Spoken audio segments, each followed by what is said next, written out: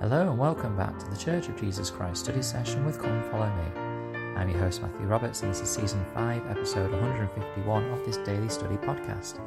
Thank you so much for joining us once again today as we begin our study of this week's Come Follow Me materials, studying in the week of October the 30th to November the 5th, where we will be discussing Hebrews chapter 1 to 6. So there's a lot of things in here and we'll probably won't get through it all. I've got to do a short episode today, but I did want to try and keep my commitment of doing an episode each day, so it may only be a few minutes, but I will start with Hebrews 1 verses 1 to 3. I mean, what's really powerful about Hebrews is the way in which it teaches us about the Saviour. Now, we believe that the Hebrews were written either by Paul or by someone else. It is very different to the letters and epistles of Paul, and it's also out of order. All the epistles we've studied so far are in order, not chronologically, but from length. So we started with Romans, which was the longest of Paul's letters, all the way through to the one that we just studied most recently, Philemon,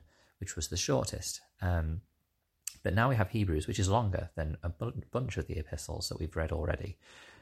So that's perhaps why it's out of order, because it may not have been written by Paul. It's out of order just because it's very different to the rest of them, but some scholars do believe Paul wrote it. And actually, most Christian believers believe that Paul was at least involved in writing the epistle. So we have it as the author or Paul in this instance. Now, a lot of this focus is to talk and teach about Christ as being the Son of God. And in the very first 3 verses, we have a very powerful few verses. In fact, the first chapter really is just full of Old Testament references to the Christ or the Messiah, which gives us the background of what is going to be then said in the later chapters.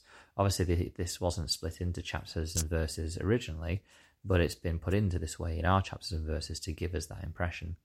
In verse 1 it says, God, who at sundry times and in diverse manners spake in time past unto the fathers by prophets, have in these last days spoken unto us by his Son, whom he appointed heir of all things, by whom also he made the worlds. So it is outlining Christ specifically as separate and distinct from God the Father, but also as Christ as the one who made the worlds. Or by whom the Father made the worlds. So Jesus' role as creator is really highlighted here, and it starts to help us to understand more the idea and personages of the Godhead.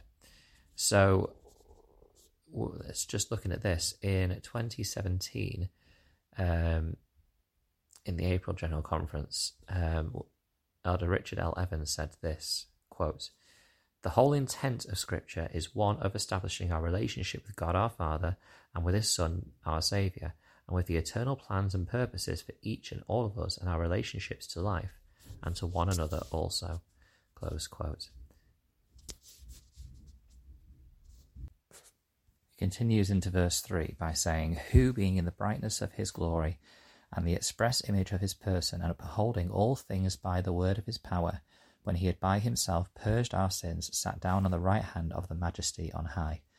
So again, as Elder Evans talked about, this scripture, well, the whole of scripture is to point us toward Christ and to help us to understand our relationship with him and with our Heavenly Father. And this is beautiful, these few verses, and ones we probably need to refer to more often, that teach us about the understanding of God, who he is, that Christ is in the express image of the Father, and that if we want to know the Father, we can look to Christ and learn of him.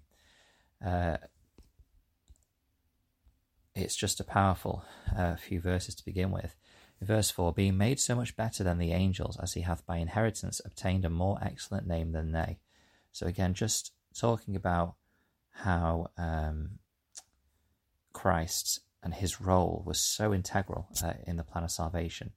And to be honest, at this point, these early saints are coming to understand just what Christ did and how it worked and what that means for them. Yes, they knew he was a great teacher, a great miracle worker, a great person, a loving, kind, charitable person.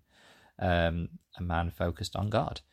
But did they fully comprehend what his role as Saviour and Redeemer meant to them? I think this teaching is such a powerful thing and was very new, I'm sure, to them. But of course, they're linking it to the atonement sacrifices, the things that were being done at the temple at that time, to then try and teach them what it actually means. It's just a powerful object lesson, which now they are starting to comprehend. I'm going to leave it there for today. As I said, it needs to be a bit of a shorter one, but thank you so much for joining us. We'll continue tomorrow with our study of Hebrews, chapters 1 to 6. So thank you for joining us, and until we meet again.